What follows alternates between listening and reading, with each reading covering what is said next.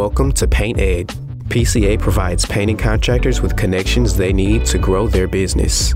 To find out more and to become a member, go to pcapainted.org. From now until September 15th, we are encouraging members to register to Paint It Forward as a way to give back to their local community. You can register individually or as a group on our website.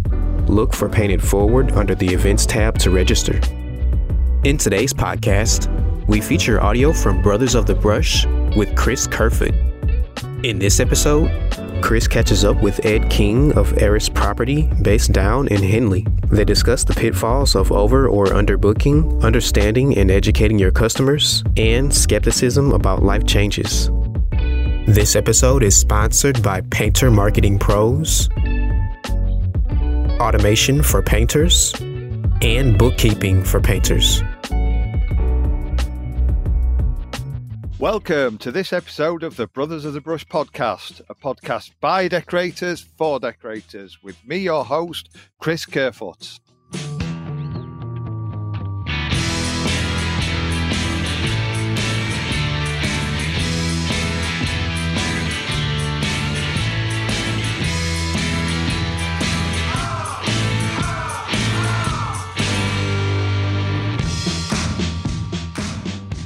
So, on this week's episode, finally made it and scheduled it. It's Ed King, ERSS, based down in Henley. How are we doing, Ed?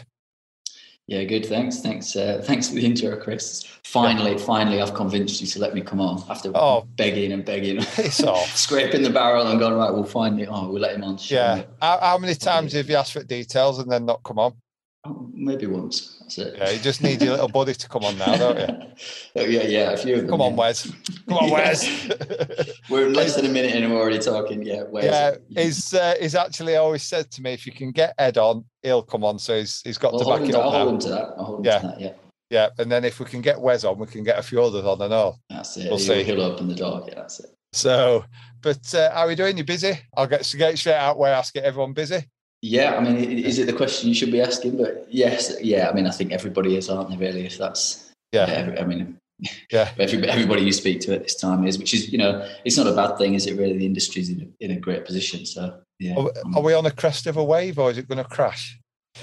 I'm the big optimist, so I think it's not going to crash. I think we are on the crest of a wave, but I can't see it ever coming back down. I don't. Yeah. I mean, there might be dips and bits, but no, I think construction's in a great place, and it's only going to continue. Do you think it's got to a point where we can drive its prices up now because it's supply and demand?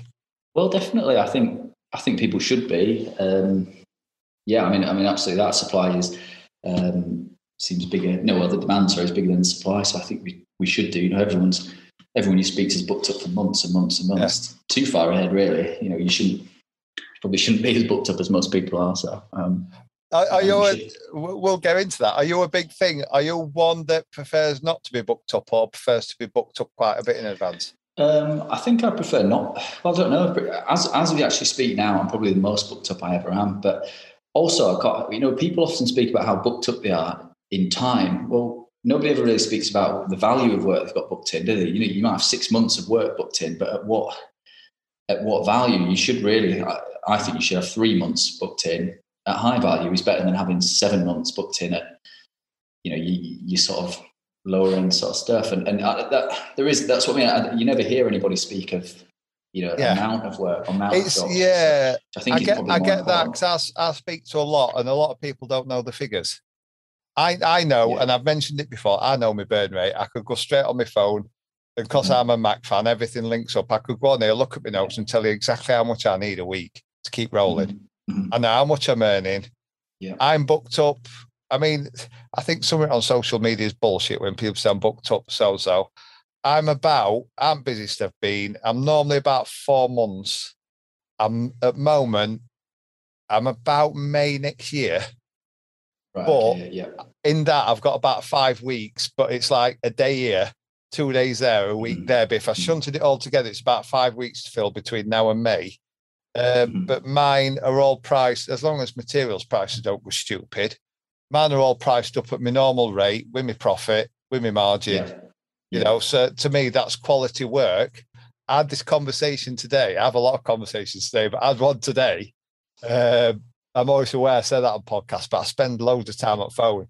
And I was saying, you could drive I could drive my price up a bit now because I can afford for people to come back and say, you're too expensive, because I've got between now and May to fill the rest of the year.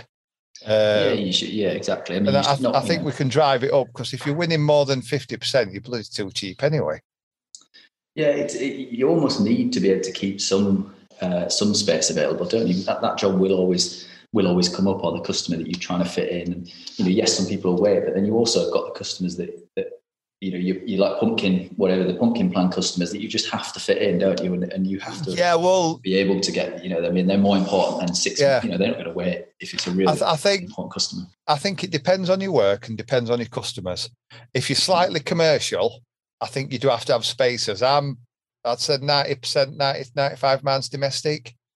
And majority of my customers, because I've been doing it a bit in the long-term customers, I think majority, man, I've been working for them 10 years or more. They all know.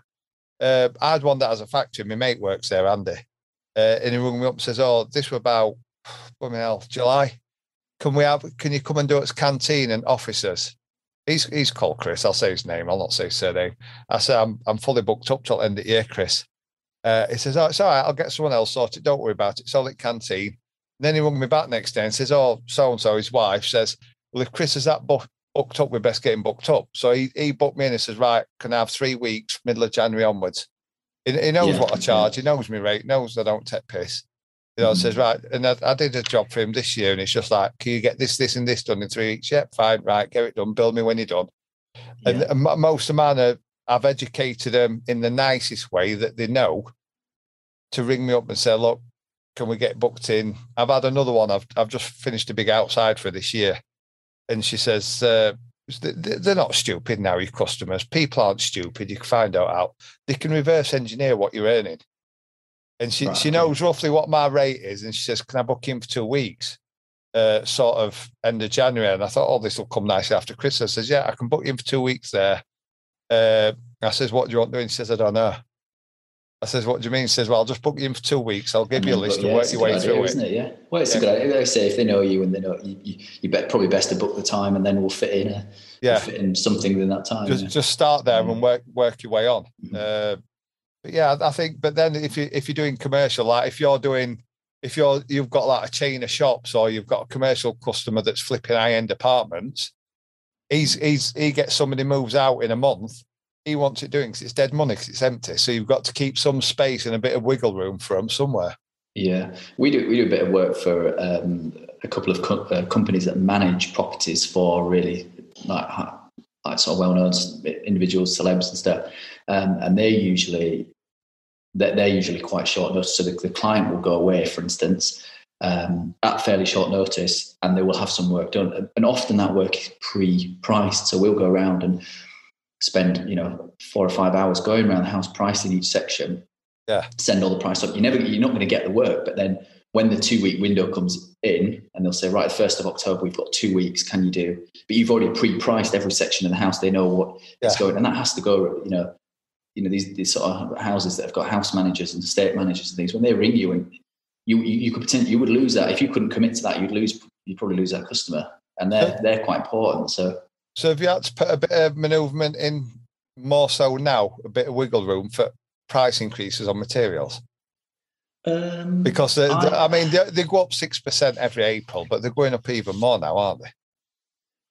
In my opinion, it's only mine, paint's too expensive to make too much of a mark. I think I make a bit of markup on white emulsion and a bit of markup on woodwork paint stuff. Yeah. No, it is, isn't it? And it's just so easy to look it up. Like there's other areas you can make money, I think, easier than trying to mark up. But no, so I don't tend to massively commit to specific, like absolute set prices on materials. I'll often do a price plus materials, or a price which is set and then an estimate for materials. And again, you're not taking the mick, are you, when it comes to it and you put the invoice in? We don't want to kill golden goose, do you? No, exactly. Stop laying your eggs. So we'll just go back a bit, because we were just straight into deep stuff there. Your story in business. How did you get started? Yeah, so I actually I did an apprenticeship, 3-year apprenticeship in a spray workshop, probably when I was about 16, 17, that kind of age. And we used to do all sorts of things. We did a lot of vehicles. We used to do general like restoration of things. And that set me up quite well for understanding sort of paint and finishing and all that kind of thing. The college side of that was pretty much useless. I think anybody who's done like a modern apprenticeship 1 day a week or 2 days a week, whatever, would probably echo that you really don't learn a lot there at all. There's a lot of health and safety sort of stuff that doesn't actually equate to the real world. Anyway, did that as a kid. Really sort of go on from there. Didn't massively enjoy it. And didn't work from that. Ended up doing a few other things, as you know, Chris, and a few other people know as well. Yeah. A few bits and pieces around the world, and then got back into the UK and started working for a property management company in the lovely Bradford, which obviously is pretty. It's not the greatest place in the world to work. No offense to anyone from Bradford. No, yeah, all the offense to everyone from Bradford. Yeah, but yeah, that's where I grew up. And it wasn't great. It wasn't great pay. Working in not particularly nice houses and properties and things. And then eventually I decided to leave and sort of subcontract back to the company. Made a proposal for the company. Thought, right, I'm going to contract back to these guys for a couple of years. They're definitely going to say yes to me. I've worked really well for them. I can't remember what I was asking a day, but it was unbelievably low, whatever it was in sort of what is today's money. I had a van. I said, right, I'm going to set up as a contract, set up as a company. And they said, no. They were like, no, we're not paying you that. Didn't really have a plan B. I was like, no, you were going to say yes to that. Anyway, didn't say yes. In your head, it was too good a deal for them to say no. Yeah, honestly, I was asking for slightly more than my actual employed wage, except for I provided the van. I didn't require the office that I used to be in. No national insurance. No, exactly. And I know what we paid our contractors because I was on the company, so I know what we paid, and I was asking still less than our contract. Anyway, they said no. Let's see, I overvalued myself a bit there. Anyway, I sort of jumped in the deep end really, and had to kind of take any work I could, as probably a few of us did when we started up. I probably wasn't really ready to go out into the world. I worked alongside my dad for a bit, who isn't really, isn't really in any trade, but is one of those guys of that generation who literally just does everything. Can sort of turn his hand to. That old northern bloke who just can do everything is my dad. So yeah, I worked with him for probably maybe a couple of years, and that really got me going.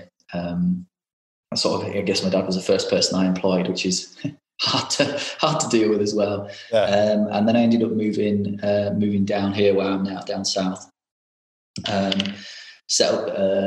Continued what I was doing, and then set up as a limited company in 2018, and then started taking things really seriously then. Got a little premises, started sort of taking it seriously and trying to really run like a company as such. And then that's not that long ago. It was 3 years ago. I wouldn't have guessed it with that. That short a time ago. I thought you'd probably be going years. I mean, you don't. It's not that you look old. It's just you give the impression of somebody that's been doing it years. Well, I think it's probably a bit of it. Yeah, probably trying to give that impression off maybe. But yeah, so 2018 was so it started January 2018 actually. Was when the company set up as such, and then it's just been down here since. I've moved premises I think once or twice since then to where I am now. So that's me where I'm at now. Yeah. So what's been your lowest or worst point in business? I think the lowest point, I probably had quite a few actually. I know a lot of people answer this question like they haven't had them on. maybe I think it's relative and age related. I think obviously I've been doing it a while. I've had some shit times. Yeah, I mean maybe my low points are not low compared to others, but they have been for me. I lost a contract with a designer that I had years. It was sort of one of my first big jobs down here. It was all going fantastic. Worked for this design company. It was just houses I'd never even seen before. Really, really, literally houses just unbelievable. Really sort of well-known clients. And one job didn't particularly go well. It's probably slightly my fault and a bit of naivety. Went to another job, which is a nightmare customer who just seemed to complain at everything. And it just, from sort of what I've seen really is no kind of fault of mine. A lot of things all lined up. And we ended up sort of, the designer basically stopped using me, and I felt really robbed because I'd worked so hard at the jobs. We'd probably done about 5 jobs together at this point. Worked really hard, and it just sort of fell apart. You know, looking back at it, it's probably me to blame as well. But that was a real kick in the teeth, because I thought this was the future, and I thought this is, you know, these are the houses I want to be in. This is the jobs I want. This is the money I want to make. It was fantastic. And for that to come crashing down was quite bad. And I feel like I've almost never got to explain myself there as well. You know, I lost that. I lost the customers I'd made. I also had a similar experience probably a year later, where I did, again, the biggest job of the time for me. And it was really, the guy who sort of ran the job completely ran me into the ground at the end of it. And it's the only time, even till now, where I've had really hard sleepless nights over a job, snagging the work he was snagging the work. He was basically making me come back at night so he would snag the exterior via torchlight. Now, look back on that now and you think, well, I just wouldn't do that. But at the time, you sort of stuck and you're in there and you owed money on it. And you aren't paying. You're so far in, you think, I've got to keep going, or I'm going to go bankrupt. You look back at it now and think, God, what was I doing? But at the time you were in there, you only knew the present moment. And, you know, almost like just getting back in the van and just feeling like I just want to burst out crying, and I didn't want to do the job anymore. It's just awful. And you think, how can somebody make you feel like that over painting someone's, you know, I can't remember the entirety of the job. It was quite a complicated job, but the bits that were snagging was sort of these entrances to the houses. And you think, well, how can I be so bothered about something that's so irrelevant? And what was I doing turning up at 10 o'clock at night so that I could be told off under torchlight? I mean, just like, I look back at it now and laugh in a way, but that's probably the only time I've ever thought, this just isn't for me. Like, I just want out. This is not what it's cracked up to be. I think worst I've had with that is when I worked in London. I used to work for a firm in Derbyshire, and we used to have like a week or two in Derbyshire and then a week or two working away, and they'd rotate you. And I think we were on a job, it was Harley Street. We used to do some penthouses on there, and come out with bloody binoculars to check top floor. Make sure we'd glossed it like. But I think not knocking them, but I think a lot of the trouble is with Northern, you know, and we're just villains. You know what I mean? It was funny because I remember another story. I remember going out went out in Mike's stomping ground, Putney. And then we went there, and we were a Russian taxi driver who went to Chelsea, went in this nightclub, and there was this lad chatting, she was a really stunning lass, and a lad were chatting her up, and you could tell she weren't interested, she wanted rescuing. Well, Simon that I used to work with, he was Gaffer's lad, he was an ex-male model, really good looking bloke. And anybody that remembers from years ago, there was a stunt rider called Eddie Kidd. He had a bit of a look of Eddie Kidd about him. And he went up and he sort of rescued this lass and started chatting to her, and this other bloke buggered off. As soon as she twigged Simon were Northern, she just walked straight off and blanked him. Didn't want to know. And I just thought, what? You know, and it was just bizarre. You know what I mean? We were just like different planet. But yeah, I think that's worst I've had, where they've come out with binoculars checking. And I think other one, they had one of them bloody round mirrors on, like telescopic aerial with bendy thing, and down back at blooming handrail on stairs. Make sure he's got it all. Yeah, there's some twats about. So, but on opposite end of that, then for you, what's been your highest point? Highest point is probably there was one moment actually where I was actually in it. This is going to sound like a bit of a like I live this life all the time. It wasn't. I was actually in a hotel in London. I was on a stopover. I'd been on 2 back-to-back ski trips. This is not the life I normally live. I'd been on a ski trip in Austria, and I'd had to transfer to France. I'd come back by the UK, so I had a night just in like Heathrow or whatever in the hotel. I was actually paid for both ski trips. I was doing a little bit of I'm not very good, but I was doing a little bit of touring and instructing. And in the hotel, got a phone call, and it was, well, I mentioned it was the guys from Benjamin Moore, the Shaw Paints guys. Yeah. And they were like, we're opening a store in Fulham Road in Chelsea, and we want you to paint it out. And I was like, this is amazing. I've sort of got on with them really well. I've known them almost since they came over to the UK.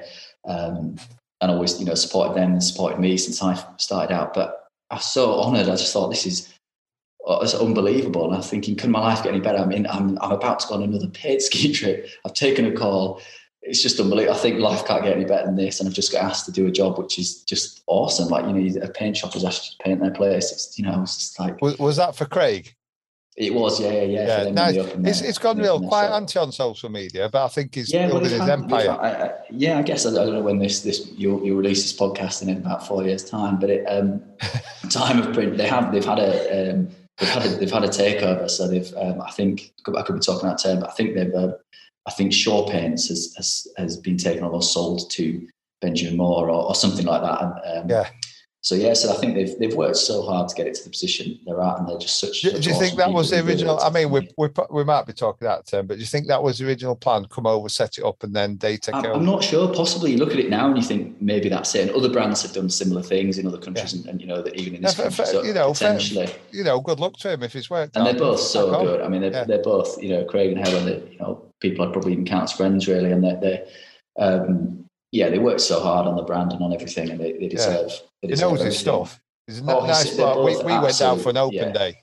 Really nice bloke. Really knows his stuff. Oh, he's really good. Really sportive. Really, he's one of the brands that I've got a lot of time for them. Sponsor us, Benjamin Moore. So but just getting a call from them, I was just thinking, why have they called little old me? Like I'm useless. Like surely they know a lot better people than me, and that was amazing. I just thought, well, that's going to transform. It'd be probably the first big or second big job I'd done in London. It was like a big shop fit, and it was awesome. It was just, and to get that, and I'm thinking, God, can things get any better than this? I mean, that was just a high point. Really, in itself, I'll never forget that sort of feeling, that kind of euphoria of that. I like feeling like, wow, someone actually wants me. And I'm still very new in business then, and somebody who could basically have anybody they want. There's not. It's got a lot to say for you, though, hasn't it?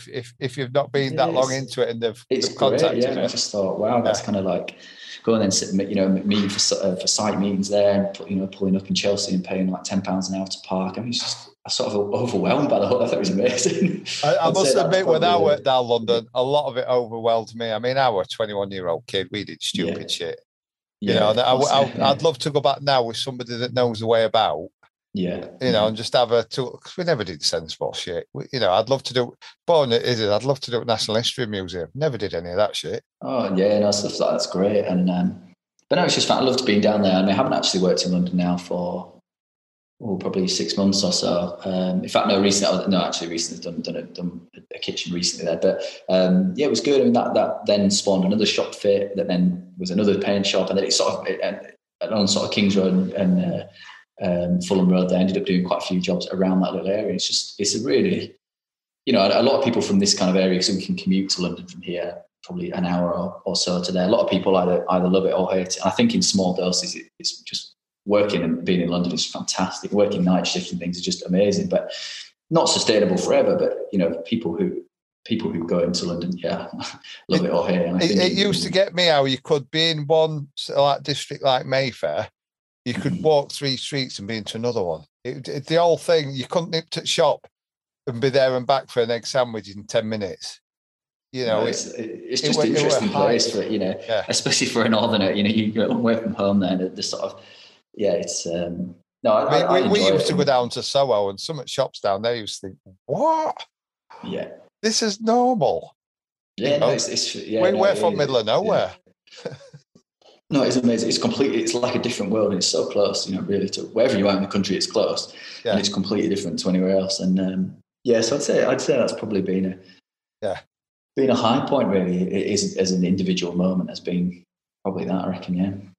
So what would say, as a business owner, your biggest struggle is that you could improve on? I think staffing, really. I mean, we've talked before about this. Imagine you had the perfect pool of, the perfect workforce, which doesn't exist. You'd be fantastic. You'd be unstoppable, wouldn't you? You could just take on all the work. You'd never be booked up more than a few weeks in advance, and it would be fantastic, and you just turn over masses of work. But that's the problem, really. And we're constantly, almost constantly looking for people to work with. Again, this might be outdated, but even right now, we're looking for somebody full-time in the workshop, and probably someone full-time on site.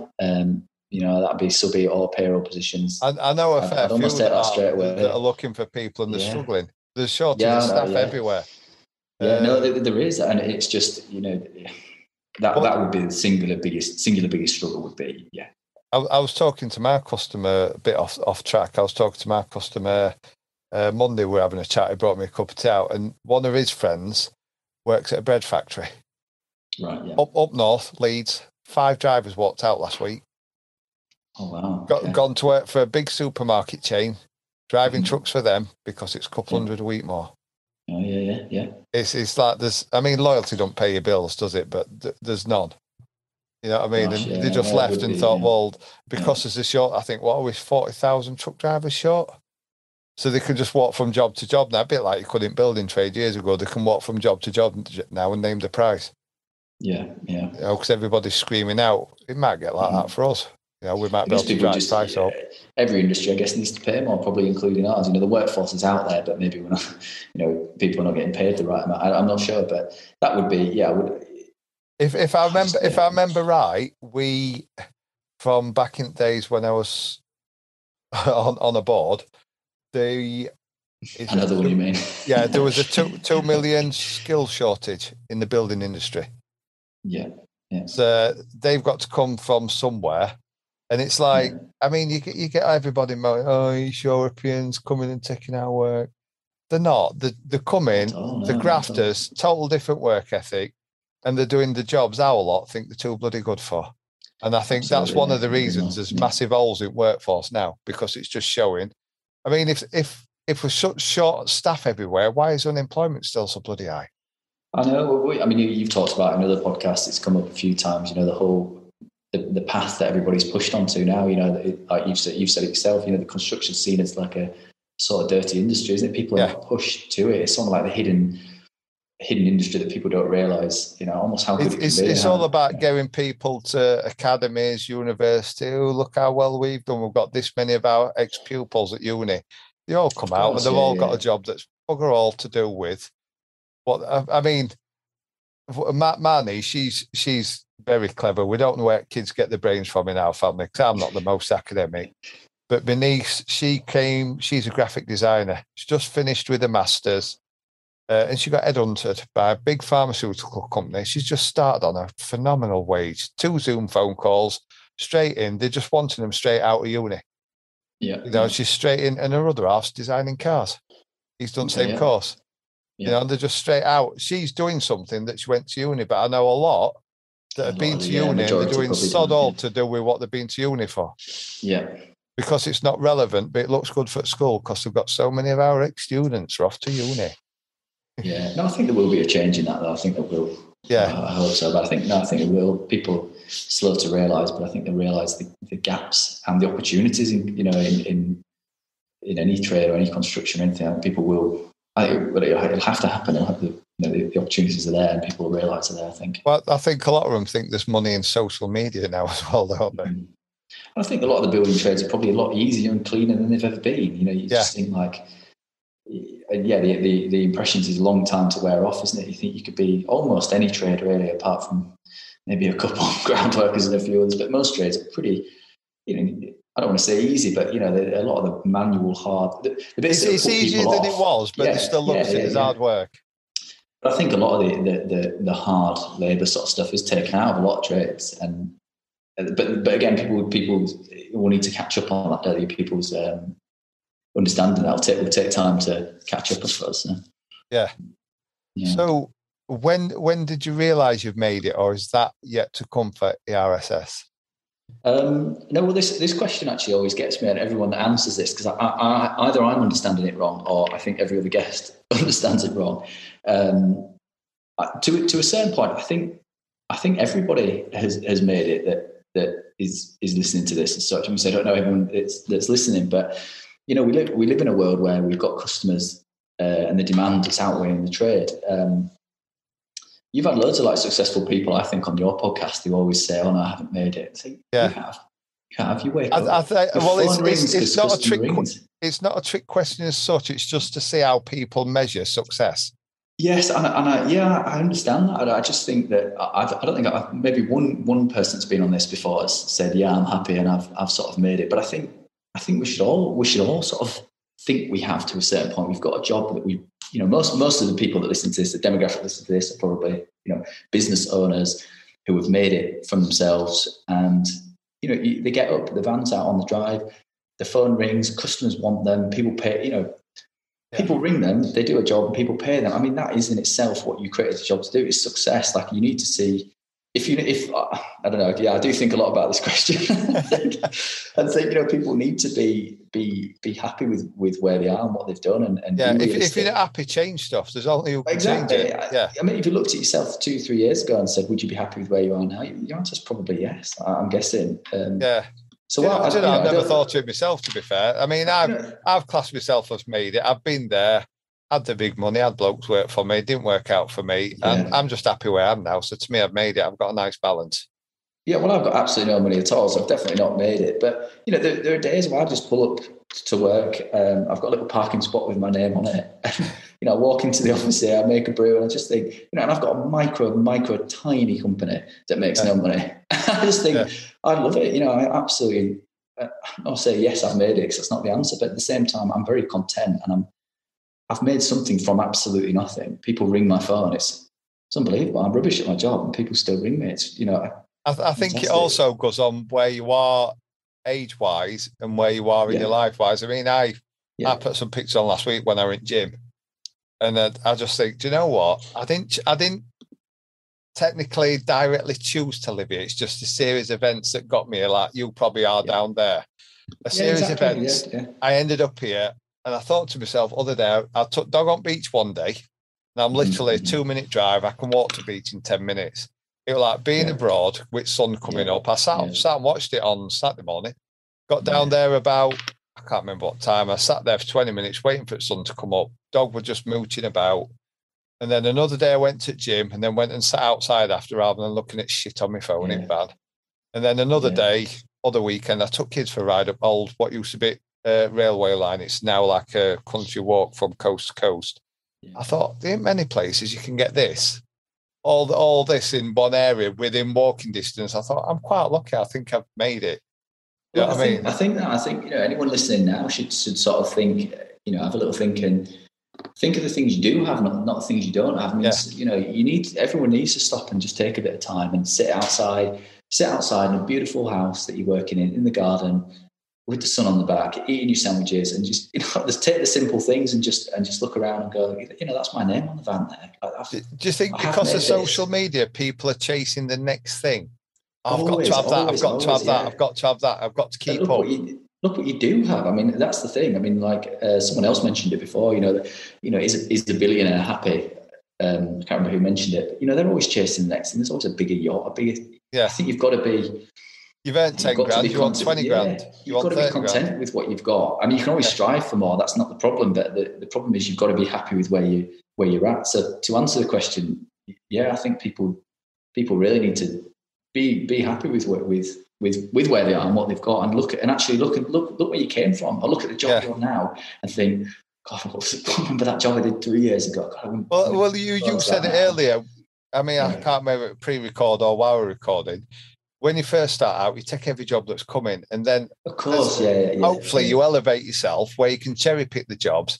You think, God, can you remember when I used to do them shitty, pissy holes? Well, you know, I bet everybody listening to this has turned down a job in the last week or month. Like, you're in a position where you can turn away a paying customer. I mean, that in itself is, you've therefore created a little successful business, haven't you? You've got more than you can take on. I mean, that is, you have made it, I think, if you see it like that. Yeah.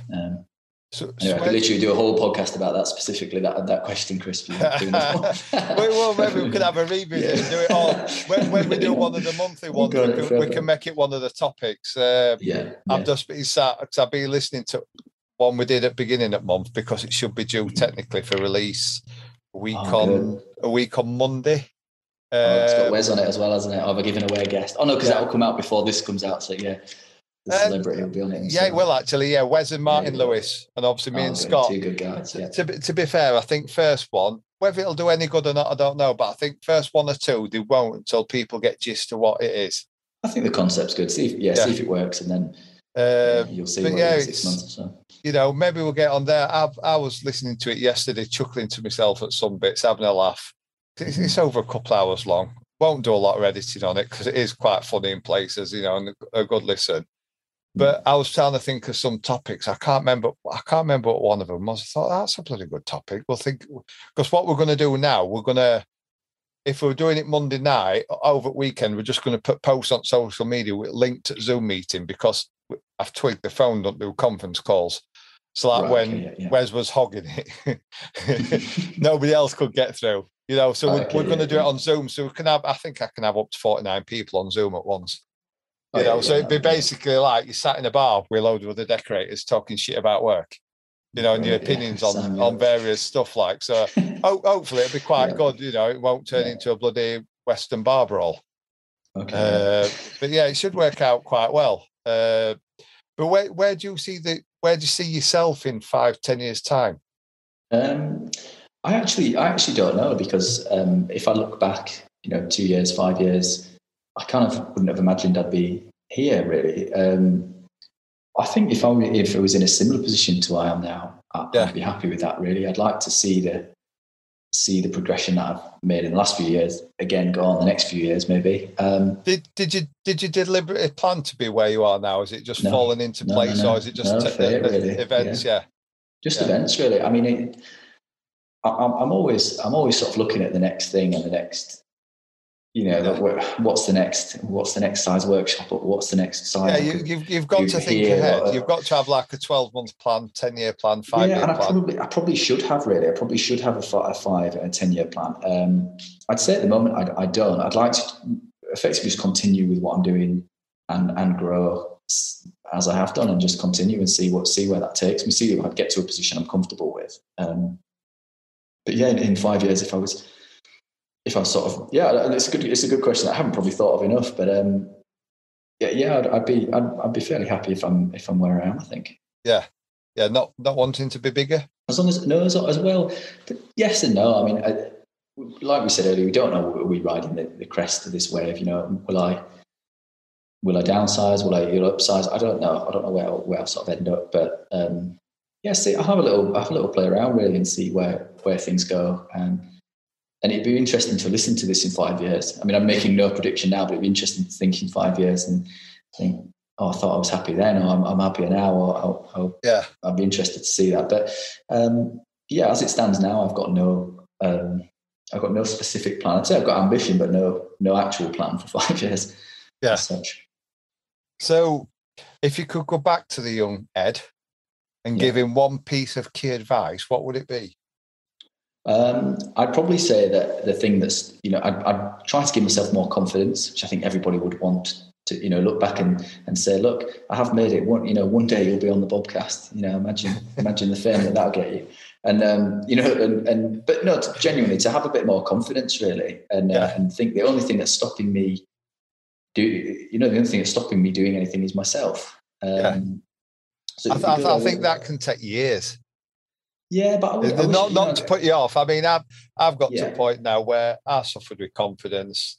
But man's, I don't know if people pick up on it. Man's come on loading last year, you know, and it's means sometimes changing your circle, having people around you that you want around you, getting ready, you know, not bothering with negative people. But I've just got to a point now where I think just do what you want, because you're going to get fucking judged no matter what anyway. So.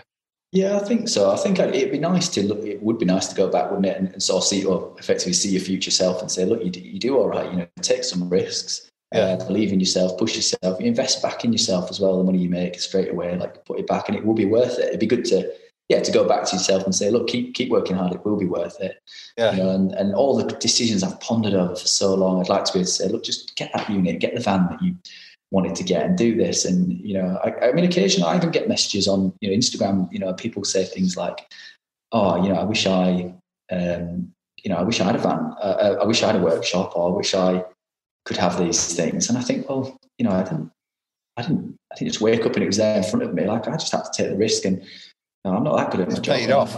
I still managed to do it. You know, you've got to sort of take the risk, really, and believe in yourself that it will work. And The biggest one is for a workshop. People go, "Oh, I want to do kitchens, but I haven't got a workshop." You need to take the step. You need to get a garage. You need to get a workshop. And that'll grow into. You'll make that work, and it will grow, and you'll get a unit, and it will grow, and you'll. So I think to go back to say to myself, look, do it, do the risk, get the unit, do this, it will work. That would be. I guess that's what I take on too much. There's not a lot that can go wrong. At least you can say you've tried. Yeah, that's the thing. Not overstretch yourself financially, you're fine. But confidence, I think everybody would. I think everybody would look back at their previous self and the position they're in now, if they're happy with where they are, and give themselves a bit of confidence. Yeah, that would be for me. Yeah. So, techie person, are you a techie person?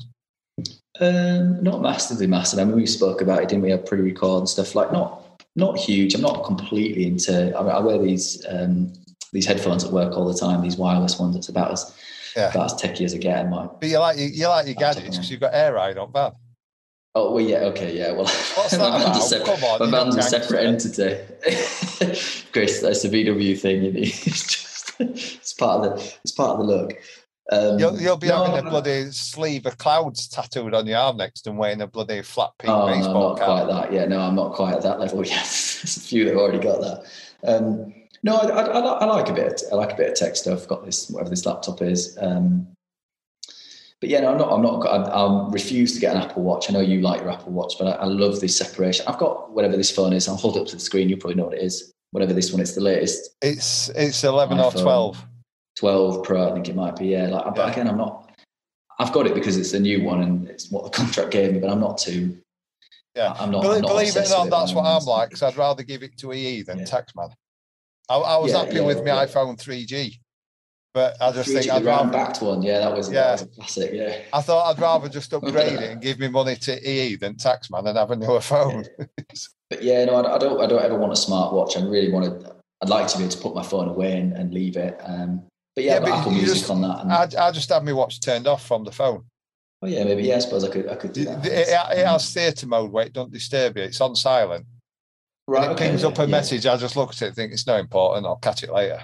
Right. Okay. Yeah. I might do that. But no, I'm not massively techie really as for stuff like that. Yeah. I find certain things I couldn't live without, I guess. I find with the watch, I tend to leave the phone out of sight, and a moment, last few weeks, last month or so, I find I leave my phone on do not disturb more, and switch off a lot. And I was telling a friend today, the only people that can get through are favourites, and then the current job I'm on, I put that on favourites so they can get hold of me. Any other customers, I'll answer in my time. Yeah. But I find the watch is more valuable for that, because if I'm sat watching telly, I don't have to go and pick my phone up out of office. I can look at me. Some of the WhatsApp groups are on mute when they're going off a lot, and I just have a quick look at my phone because they don't come up when they're on mute. Yeah. And if it's ringing, I look and think, Josh, I don't want to answer him. Yeah, gosh, I want to speak to him again. Yes, spoke to him 3 weeks ago. That's enough. Yeah, that's enough for anyone. Yeah, but they're quite handy for that, and then obviously use it for other stuff. I used to be a bit of a keen swimmer, so it was good for tracking that. Yeah, they are good for that actually too. Yeah. They're just weird how they know everything. Mm-hmm. You know what I mean? It knows. I took kids swimming Sunday. Had my watch on. Obviously, I didn't set it off because I weren't doing lens. But it popped up. Looks like you are swimming. Do you want to record a swim? Gosh. I thought, and then you can set off swimming, and it knows what stroke you're doing. It's like somebody's spying on you. It's weird shit. And you put in length of your pool, and it knows when you're turning either end and measures your length. It's weird, but it's all done off GPS. I guess so. Yeah, it is. Yeah, they have all them for like golf watches and things, don't they? Know exactly how far you are and where the pin is on the hole and all this kind of stuff. And you can look at your. Well, I was at a PT session this morning, and I was going totally off track. I was talking to John, who does my PT. And we were on about scales that do your BMI. And I said, how does bloody scales know your BMI? And he's quite clued up. He says, it got little silver discs on. I says, yeah. He says, it shoots tiny electrodes or something. Yeah. And it measures fluid, because I can't remember whether it's your muscle. Body fat percentage and things, don't they? Fluid percentage. And I think, how has it done that? It's to do with it. It fires the electrical things up, and it can tell by the fluid in your body, the water. Something back up maybe, and it can tell you how much it's muscle mass and weight. Because I'm not losing weight, but I've lost a bit of fat. Right. You know, because obviously you're converting a bit of it to muscle, and your weight don't fluctuate much. But I was thinking, how's that now? And he explained it. I thought, yeah, it makes sense, I suppose. Quite clever. Yeah. You know, but they're clever shits. Yeah. So, do you do books at all? A book I'm actually reading at the moment literally is one of the best books I've read. It's called Why We Sleep by Matthew Walker. I think they do an audio book. I've got the real version of it, and it literally is about the reason that humans or any animal sleeps, and it is really fascinating. Really fascinating. And the importance of sleep, basically. Again, could probably do an entire podcast now talking about this book, but. Yeah, it just talks about, the pillars of health and how people think, exercise and diet and all these things are important, of course, which they are, but no one really ever seems to mention how important sleep is. And the book is obviously very biased towards that. And it's literally changed everything. I mean, I'm prioritizing sleeping, and it's so good. That's the book I'm completely obsessed with. Sleep the last few months where I was stubborn. I'd go in from work, have tea, get kids sorted, or dinner for posh ones, get kids sorted, get them in bed, and I'd sit up till 12 at night thinking I ain't going to bed yet, because otherwise it's home, work, bed, home, work, bed. Whereas now I go about 10 o'clock. First week, I thought, this is bollocks. After that, I feel great, and that extra hour or two makes a hell of a bloody difference. Oh yeah, it really does when you even going to sleep properly and the way sort of switching your mind off and everything, especially, again, a lot of people listening to this will be going to bed thinking about work and thinking about what they've not done. They'll be falling asleep listening to it, won't they? But it's just it's really not good. And the book massively opens your eyes into, you realise for me, I realise how clueless I am to things like that. It's fantastic. That is a recommendation for anybody. It's different to the normal sort of book you'd read, but gosh, that's so good at the moment. Do you use any of these sleep alarms? I was listening to something the other day that uses them. Naturally.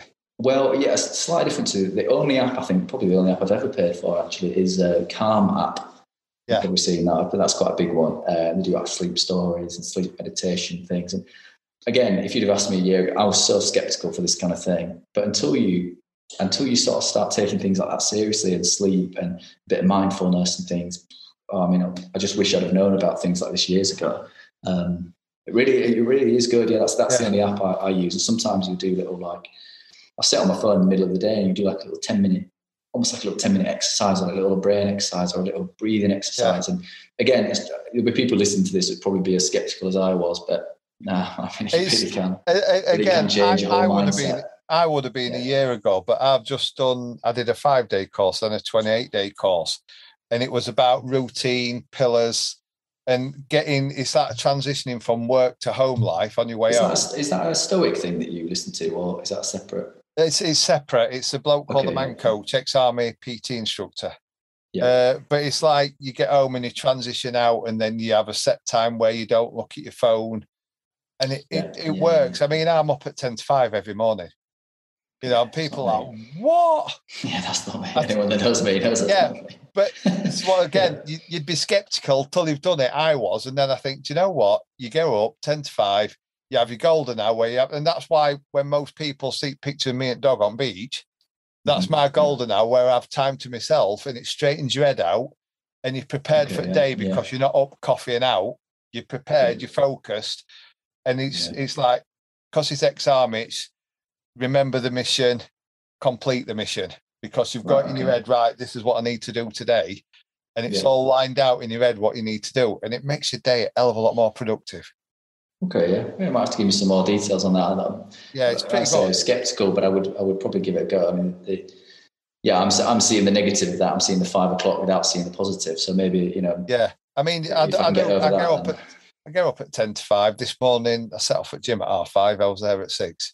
Right. Okay. Once a week, I go to a gym in another town. But when you first think 5 o'clock, but then you just go to bed at 10 o'clock. You're still getting 7 hours sleep. Mm-hmm. Yeah. But you're getting a quality time because you're up and you're refreshed and you're prepared for the day.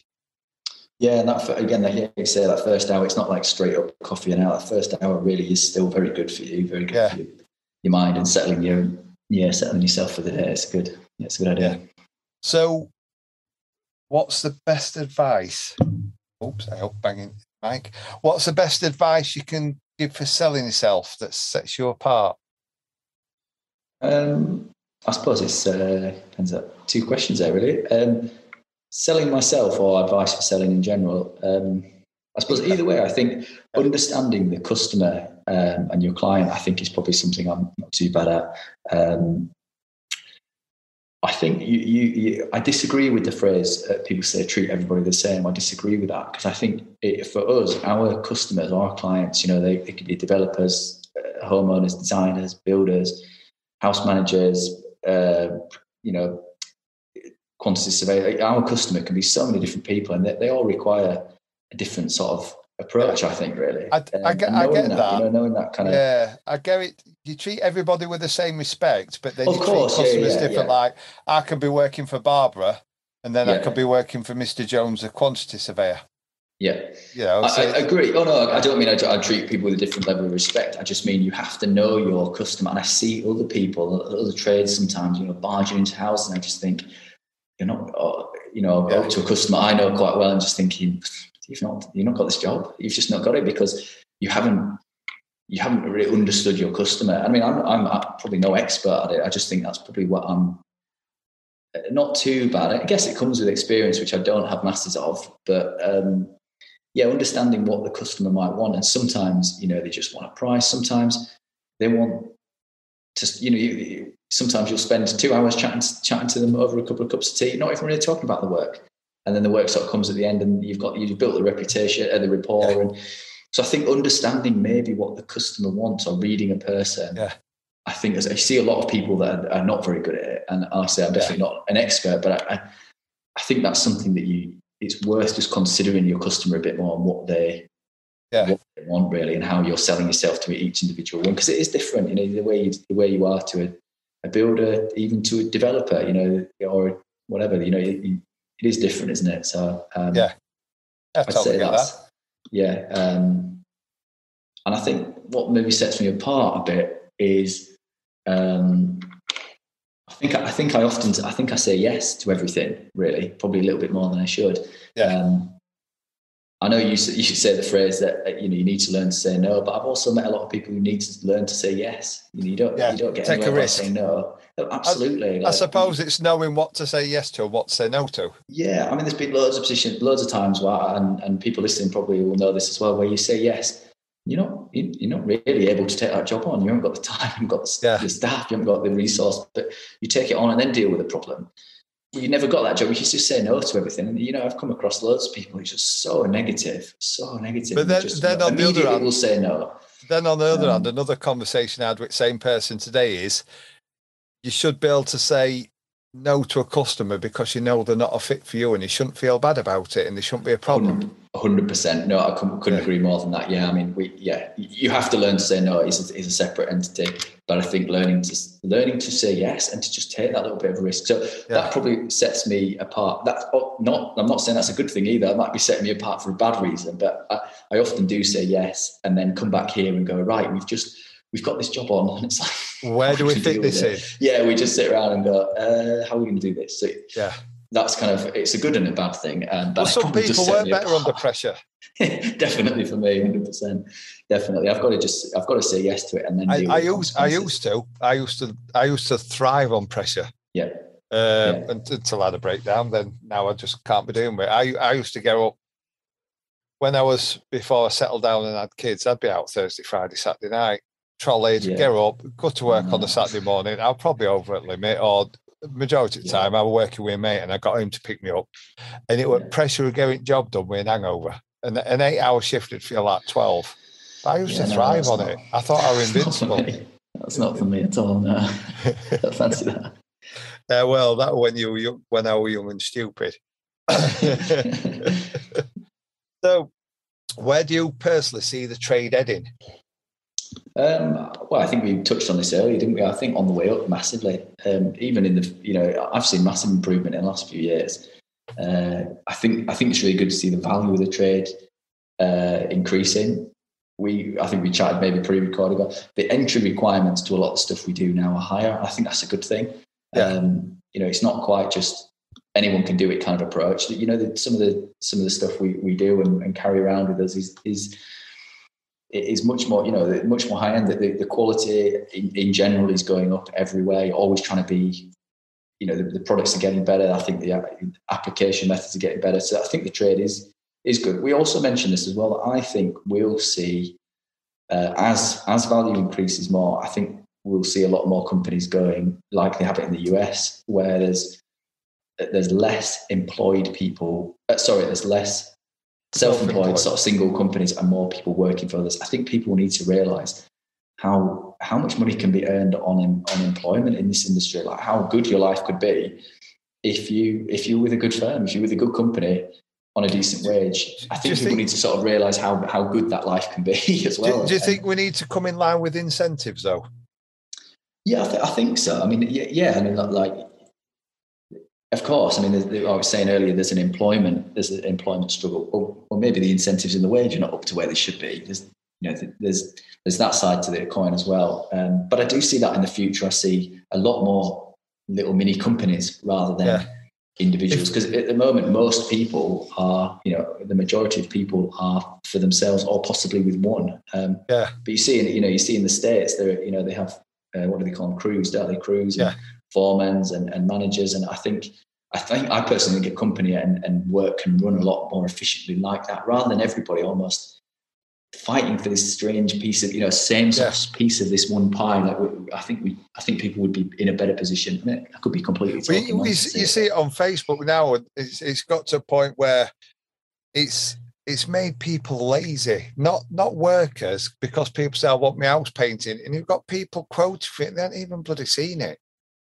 It's even down to, I've got 500 quid for a car, what you got? So instead of them going and looking for a car, everybody's telling them, I've got this for sale. It's just made people so fucking lazy. But on the other hand, my brother works in a factory. He's now a manager. And it's run by an American company, but there's such good incentives with health, overtime, attendance bonus. And even Andy that used to work for me, the company he works for, I listened to a podcast years ago, I forgot what it's called now, but they interviewed the bloke that owns Pimlico Plumbers. That's a brilliant listen. I've forgotten the name of the guy. Gosh, he's a funny chap. Sounds like a proper eccentric, isn't it? A proper London wide boy towards Northern Lot. He is, isn't it? No, he is. And you listen to it. It's got he has an on-site sports massage for staff. But it says you've got happy staff. They're a huge company. They're like a FTSE company. The one where Andy works, they're building them a shower block, a gym at work, so they can finish work and go to gym. And they're finding they've got happy staff. They have a thrift at Christmas. For anyone that doesn't know, it's Christmas Club where you pay in. And then they all get Easter egg at Easter. Christmas Day, not Christmas, last shift at Christmas takes them all for breakfast. It's looking after the staff and they're great. Yeah, absolutely. I mean, that's a company that's really done well actually under him, hasn't it? But no, I do see more of that. I think that's why I see the trade in it. I see just more value in it in general. And I don't think that's a bad thing either. I don't think that some of the values of things getting more expensive. Dare I even say it? Products getting more expensive. I don't always think it's a bad thing. I think there is another good side to that.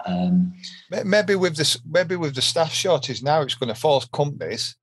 With COVID, companies have had to pivot and change way the old stuff. Some for better, some for worse. Some have, thrived and some have gone to shit. But you've got some companies that have pivoted and thought, do you know what? If we operate this way, we can work better. People will get a couple more hours at home. We can work better and have an happier staff force. And then now, are they going to have to offer a better incentive to get people to work?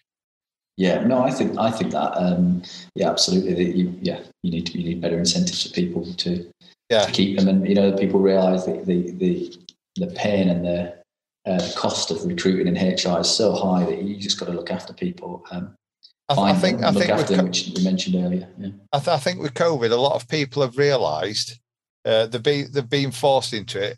Into a situation. It's made them realise that they want a better work-life balance.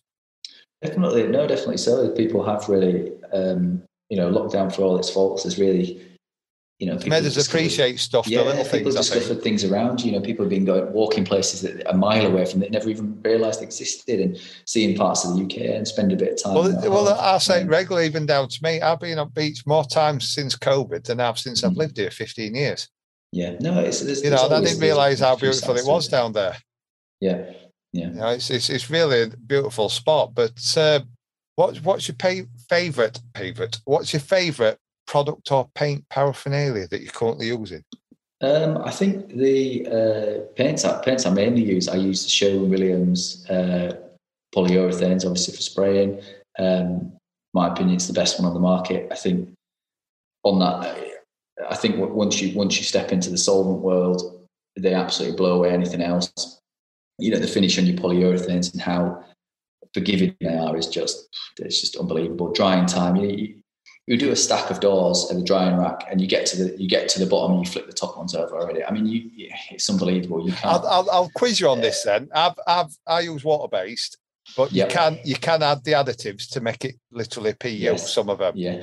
So what puts me off? I mean, you can wear the respirators, you can whatever, but if you're doing some doors, you've got to estimate pretty close how much you're going to use, because you don't want to pour 4 litres into hopper, knock it up with your additive, and then find out you've only ended up using 2 litres, so you've got 2 litres that's wasted.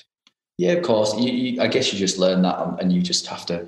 I mean, you have to guess that. I know generally my mils per panel, and I weigh the paint, so I know it's 200 grams per big, 2.4 or whatever. So I'll just roughly, obviously, always over order, and you get even with a 2-to-1 PU, you'll still get 3 hours of pot life.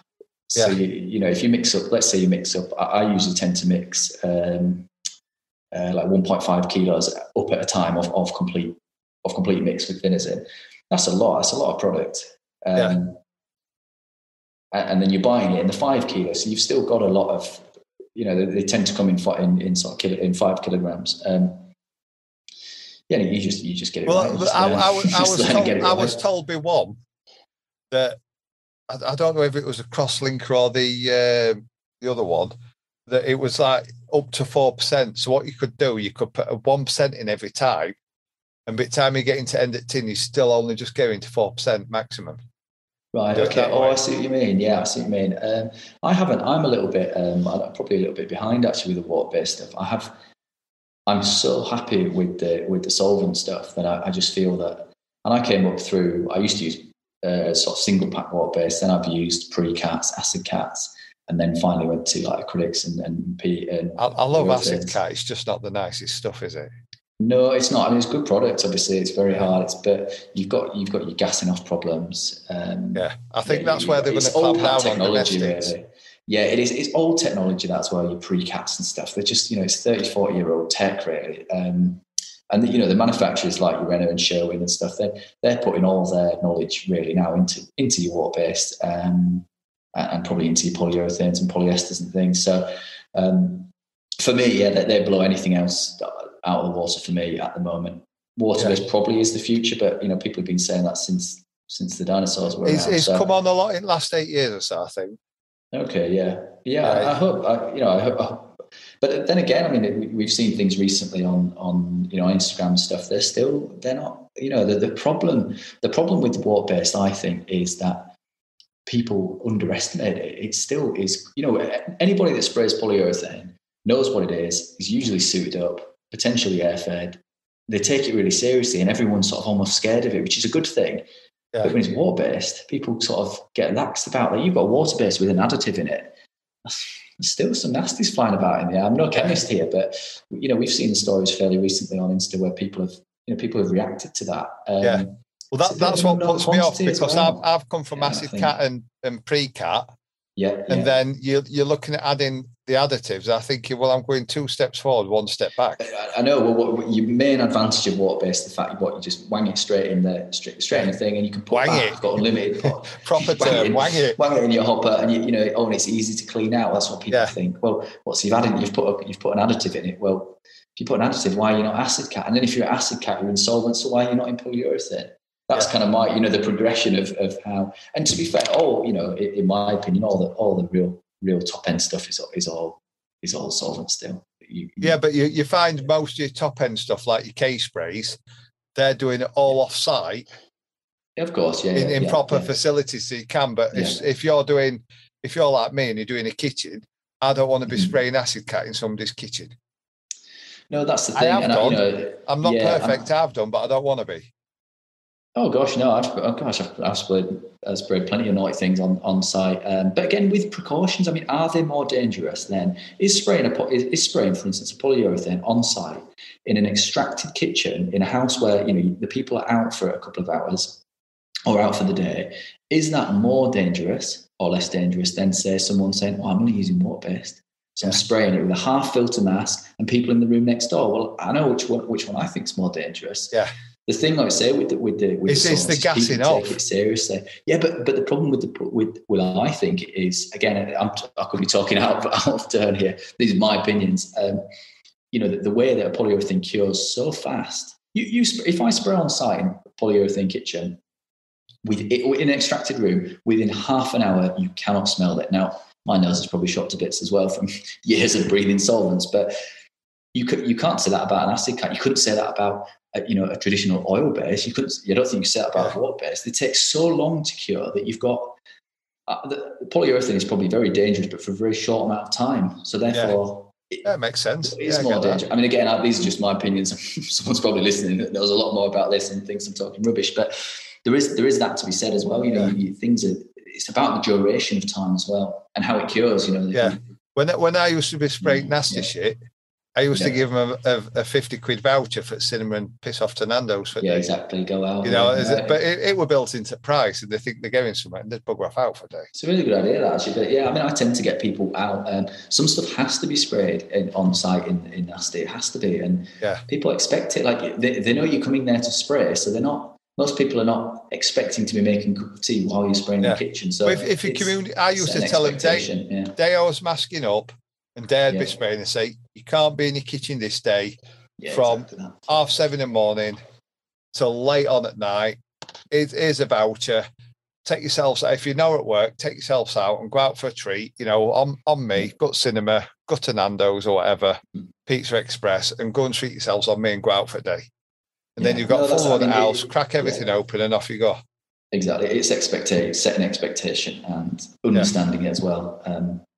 I think, I don't know what question even was that. We've gone miles off that one. That was paint products, decorative stuff. I think, the Benjamin Moore stuff is still untouchable. I think I don't think they make a bad product, really.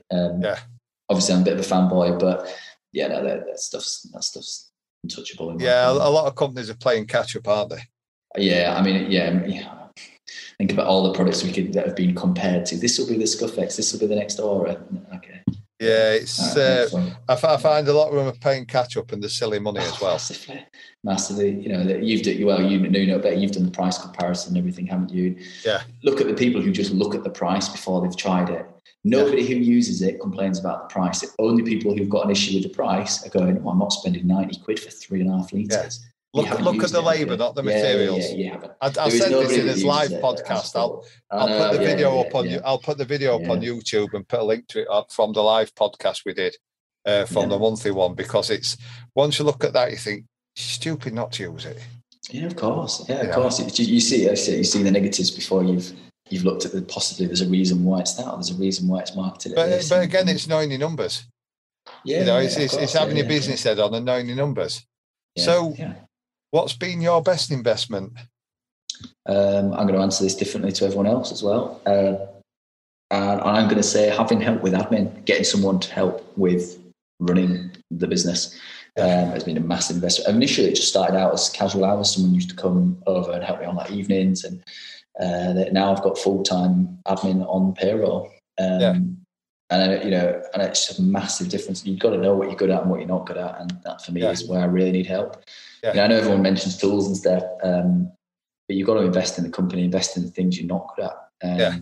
We all buy shiny spray pumps and sanders and things, but investment in yourself is not a sprayer and not a machine. It's help where it's needed. Again, it's sometimes a no-brainer if you get business head on. When I had a young lad with me, you can do your own payroll and tax, but if you miss that just filling that figure in, it's £100 fine. I used to outsource his payroll £5 a week. You think, what's the point? It'd take me longer than that, and that's more than a fiver. I know I find it really. Another thing is, I thought you were going to ask me what apps and stuff I use, or maybe you did, and I've missed it. Did. But I use a Xero app. I've used that for a few. I used to use QuickBooks actually before that for quite a few years. Even as a sole trader, I used QuickBooks. Now I use Xero. And again, it's only today I saw somebody online whinging about the price. There isn't a user that's on it that whinges about the price. People's first question are, how much is it a month? And I know do you use Invoice? Do you use a Joist app or something? No, I know you have spoken about traditional. It before, Mine's still traditional. You do pen actually, the pen and paper, to be fair, don't you? Well, no, it's printed off computer, but mine's all templates on Word. Mm-hmm. And you deliver it, don't you, like a little sort of horse and cart thing, and you go around and deliver them.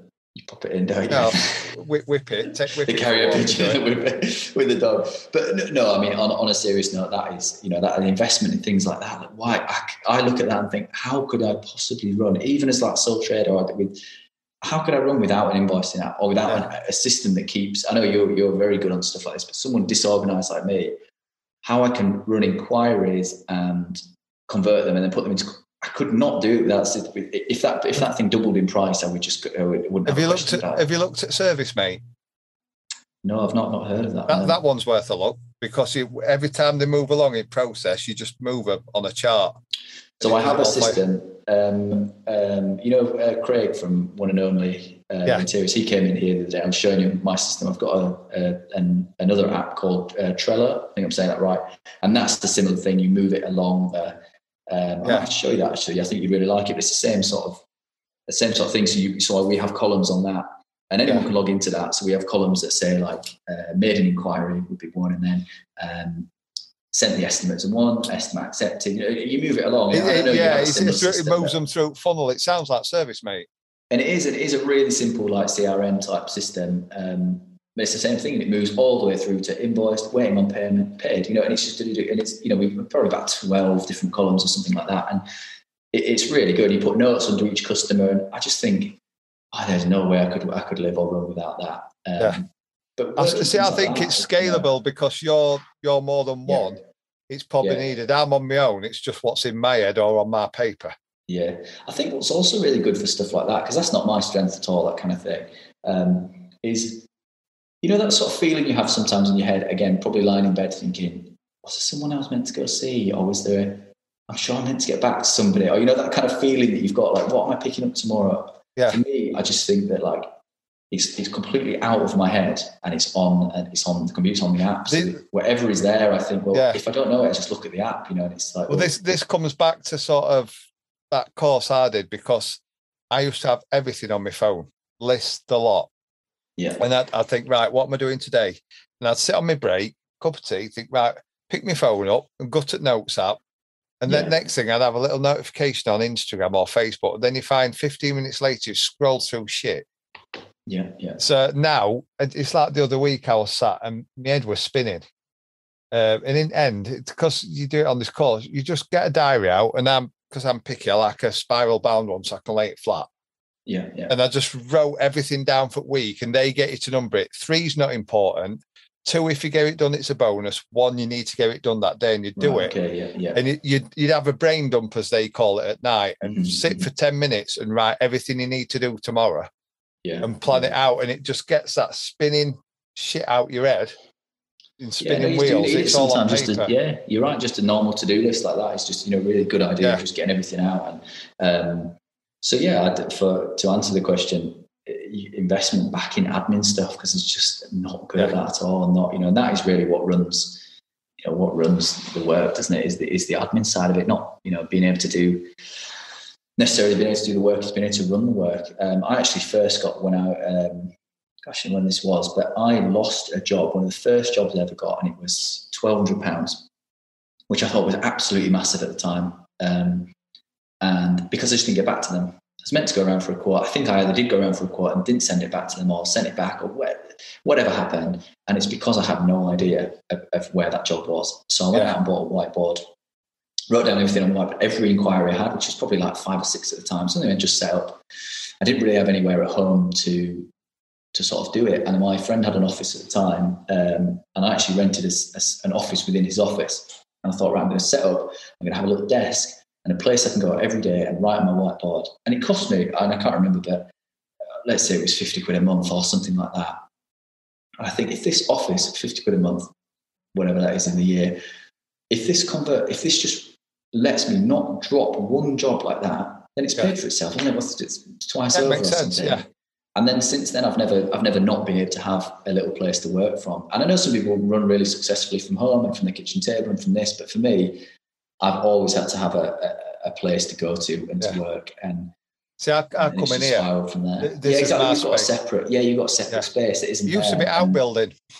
Yeah, exactly. And I just think there's not, again, people need to invest in things like that and realise that the cost of, if you've got a little unit or a little office or a little something, the cost is so small to start with, and the amount that the more efficient you would become, the more work you'd be able to generate through that. The cost would literally go out the window almost by the first or second job that you really sort of converted or got. And again, another business expense, it all gets lost in expenses.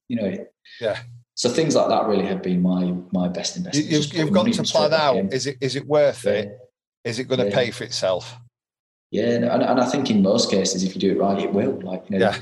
It will. We're in a position where there's plenty of work out there. You've just got to manage the work. That is, the hardest bit, I guess, really, isn't it? And the bit that I work the hardest at really is trying to run things, because that's where it comes from, I think. So do you have an end game out of it to get out, really, or is it? Not really. I mean, at the moment, I'm enjoying it. I'm enjoying being at work and enjoying doing what I do. I probably won't do this forever. I suppose you get to a certain age and then you start thinking you're going to end. That's the thing. I don't want to. Someone else mentioned this. It might have been Russ who mentioned. He said, "I don't want to end because my body, my sort of body gives up. My body tells me to end." And I think that's quite important. I think we need to. People do need to have an end game and a pension and all this kind of thing. Because it will come, the end will come round and you'll suddenly realise, I'm in the same position. So, no, I don't have an end game, but I think, would love to. I'd love to at some point get away from it, really, step away a bit, I think. Or maybe go into something else, 10 years of this might be enough. Yeah. I don't know. So, is there any takeaways you can give the listener?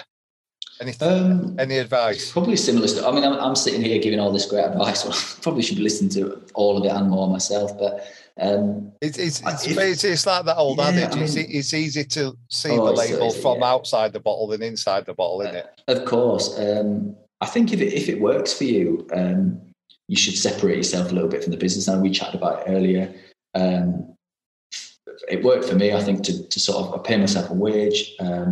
It's the same as the question I answered before. I think everybody needs to spend longer on the business, longer working on the business, rather than in it. We said it as well. Work out your fixed costs, work out your running costs, profit and loss. It's like real business, real basic business stuff. When you do that, massive I find difference. It takes a lot of pressure off. So much headspace. You get so and I think Dan said it in his that was out today. When he worked that out, it takes pressure off because you realise. It's like mine. I know what I need, and if I get a day of rain, I don't panic anymore. No, exactly. I know I'm okay. I need to listen to my own advice. I'm probably saying here, to be fair, and I'm probably a culprit of it. But the first thing you'd ever get asked if you had any business coaching or anything would be, what your fixed costs. It's the first basic question of running. What does it cost to? I mean, I'm probably sitting here. I don't know mine, but things like that, working things like that out. I'd say to anybody, don't just go blind into it. And I'm really good at burying my head in the sand. But it's the old adage again. Profit is sanity, turnovers. Profit is vanity, turnovers sanity. Yeah, something like that. Cash is reality or something. Yeah, like that, and you say to someone, "What did you earn last year?" And they say, 70 grand. No, what did you earn? 70 grand. No, that's what comes through business. What did you earn? Yeah. What's your turnover? Exactly. You need to know these sort of things. People get held back by certain things as well. If people want to go and push themselves, then they should do. You should give yourself a chance. If you know your numbers, it's like what you were saying earlier. Take that risk and take that chance. But it's easier if you know your numbers because you've got smart and you know where you can afford to take risks. Well, I mean, one of the risks people might, if people wanted to go into a workshop spraying or something, then they potentially might even need to borrow money to do that. Well, no one is going to lend you any money without your numbers. Again, the first thing they're going to say, what's your cash, flow forecast and all this sort of thing. They're real basic business. It sounds a bit geeky, but they're really basic business questions that you just got to get a grasp on, because if you want to do anything or want to look at expanding, how many more customers do I need now to be able to afford that workshop? How many more? Right, I want to get that van. I want to get this. Well, what's it going to cost me? And then what does that equate to in real world customers? There was a business coach, a bit like a BNI thing, and it was sort of like he's approached me a few times. I went to a free seminar and he gave us this graph. Is it an action coach guy by any chance? Yeah. Yeah. I think it's a franchise. They're a big popular franchise. Yeah. And it showed me this thing, and it made sense. It was like, if you're short to work and you're doing a discount of 10%, it's showing you how much more work you have to do a month, hours wise, to level peg. And then it shows you if you're busy, like we talked earlier, if you're busy and you drive your price up. And it was something like, if you put your prices up something like between 2 and 5%, it's like equivalent of working a week less every month. Yeah, I know what you mean. Yeah, but again, it's all this prediction sort of stuff. It is worth spending a bit of time rather than just headlessly going on. And as I sit here, probably thinking I am headlessly just going on as usual. Well, he was getting me, and he was saying, "Oh, we can get you this, and we can up your work." I says, "Well, he's another one. Everyone I know is called Chris. He's called Chris. Really nice bloke." And I says, "That's fine, Chris." I says, "But you've got to find me the staff to get the work." I will worry about that when you get to it. No, not necessarily. No, because it's my reputation. If I can't fulfill the work I've got coming in, it's my reputation. It's all right saying we'll sort it out. I don't want to get a big contract in and be thinking, shit, I can't find decent staff. Yeah, of course, which is what we said earlier, is the biggest biggest battle. Hold back, isn't it, really? Yeah. On to some final ones, Room 101. Okay, yeah. Can we push a few buttons and get you ranted? Can we press a few triggers? We did off there. Absolutely not. I go about 10 points for this. I'll be good.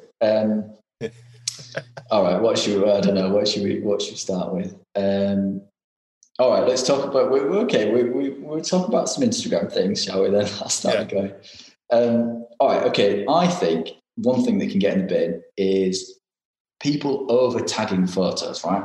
And I mean this by, when I see a picture come on, I saw one earlier from a trade, not actually in this country. It's a plumber, I think it's a plumber. And this person was showing off a tool, I can't remember what it was, a Bosch drill, a Bosch something. And the first thing I saw it all, and I was reading through it, and I just clicked on the photo, you press on the photo, and I saw Bosch was tagged, multiple versions of Bosch were tagged. The T-shirt this person was wearing was tagged, and I just thought, no, I'm now not interested in the post at all, because the content you put out now has got a bias on it. So what have you done? You've literally lost any respect you had, has gone. And I just think you do, unless it's good content. And I understand the reason for doing this. I understand if that's the path you're sort of wanting to take, and you're trying to get support of brands. I'm not against that. I'm not stopping that. But I think when people have got a false bias on what they put out, when they're almost hiding it a little bit, like, oh, look at this great drill, and look, this is my first time out and it worked really well. Well, you've got a bias there. You sort of, but do you know what I mean? When you're sort of secretly promoting something, if somebody's going, look, this is something, I got paid to use this is it, I'm now a brand ambassador, I haven't actually got a problem with that as much. It's the false bias that I just think, get that in the bin.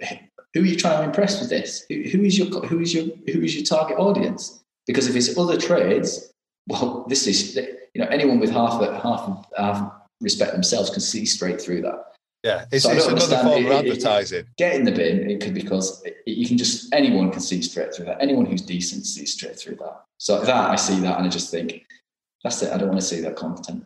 It's when you see 40 dashes at top, and I tag on companies that I believe in and I use the stuff.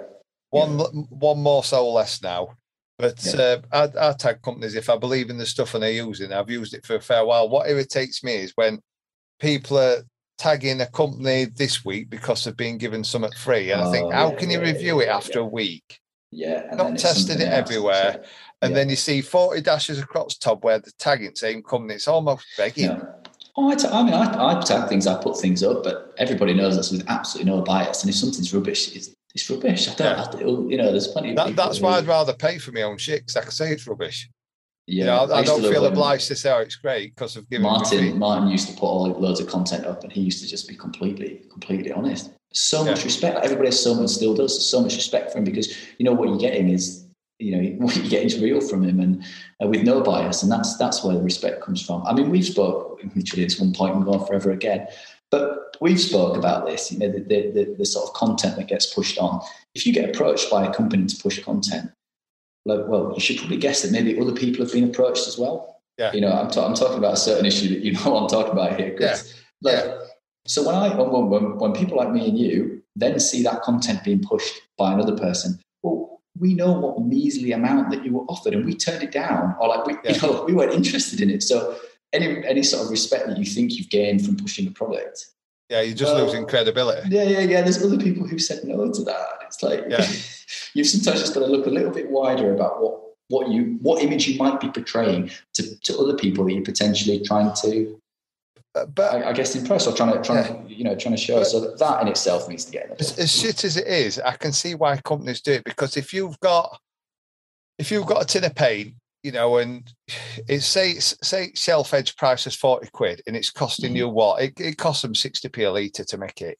So if you've got a 5 litre tin at 3 quid, but time with logistics, it's cost you tenner to send it out to 10 different people. So it's cost you 100 quid to send 10 tins out.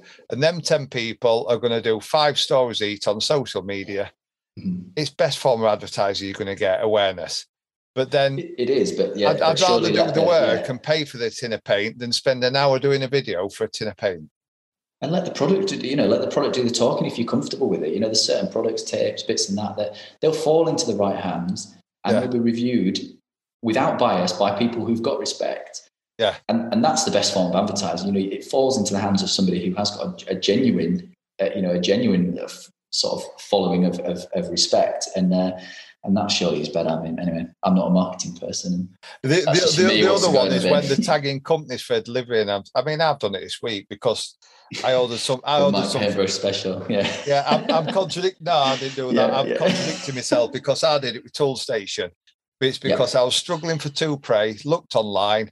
Toolstation was about 20p dearer than everywhere else, but the free delivery of 25 quid, which everywhere else is 50 plus. Ordered it at 11 o'clock Sunday morning. It turned up at 9:30 on Monday morning.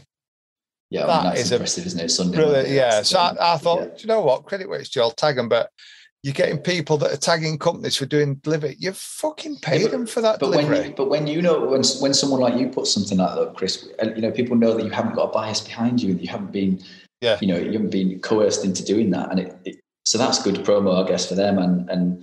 But you know what I'm talking about here. Yeah. Talked about this before, and that's the tame version. But it is just have a bit of self-respect for yourself, really. Have a bit of self-worth. Value yourself. That's what I want. Yeah, a bit of value for yourself. If you don't value yourself, nobody else is going to value you. Absolutely, yeah. So come on, then. Second one. I reckon the second one would be customers that push. Customers that sort of use the power of being a customer over you, and don't realise how bad that can be. The self-doubt and anxiety that probably everybody that works for himself gets is awful. I mean, it's actually a really toxic personality trait for somebody to use the sort of power they have over you. That it's an awful thing. And again, I guess we don't have to experience it too often, but occasionally we do. And you just think, if people knew what they were doing, or maybe some people do know. But yeah, I wish you could put everyone that sort of thinks they can have a power over somebody else. Yeah, people that manipulate you. Yeah, I would put that in itself just completely. It's awful. For customers to use that, the power of the work or power of money, and Just as a little tangent, are you an overthinker? Not massively. No, I wouldn't say I am. I wouldn't say I am so much, but I'm more saying this that. And I don't really suffer from anxiety as such. A bit of self-doubt probably, but not But I know a lot of people that do, and it's, it's crippling, isn't it? Like, it's like I'm thinking, lying in bed, thinking about what the customer might say to you in the morning, or to this, or are they going to pay, or is the developer going to? That's awful. Like, and people do that on, people prey on that. I know no end. I put a post on today because I know there's no end. That it's like a silent battle in your head. It's your own worst enemy. You're battling with demons in your head, and you think, especially when you work on your own, Jesus Christ, it can be awful. No, and it's a real thing that people need to, raise awareness, not only of it itself, and a lot of, the statistics about young males and construction and this, but I'm talking about the cause of that. People don't really talk about, people are not raising awareness, I think, of what almost stems that from the first place, which is often, the manipulative of well, I'm talking in this instance customers, but of anyone, who use that, the carrot of work or the carrot of more work or more, the final invoice or any of that kind of stuff is just, it's an awful personality trait to have. And get rid of that if possible completely. Well, then third one. Sorry, now lighter topic. All right, probably, and I get picked up on this, bad pronunciation or people saying the wrong word. A personal favourite hatred is people saying brought instead of bought. Yeah. Like, I brought a new car, I've brought a new spray. I absolutely hate that so much. I'm probably guilty of it. I probably do loads of things as well that I don't even realise. Accept, people say instead of accept. Or so many, there are literally so many. There's so many things I just. What the man when you I don't speak somewhere perfectly by any means. And somebody says, "Can I have?" Oh, there's just so many. I just think it's just lazy, would like. Isn't it? Yeah, it's just lazy. There's so. I mean, they're probably not. But think people. It's just. Yeah. I think just have a little bit of just. Can you listen to what you're saying?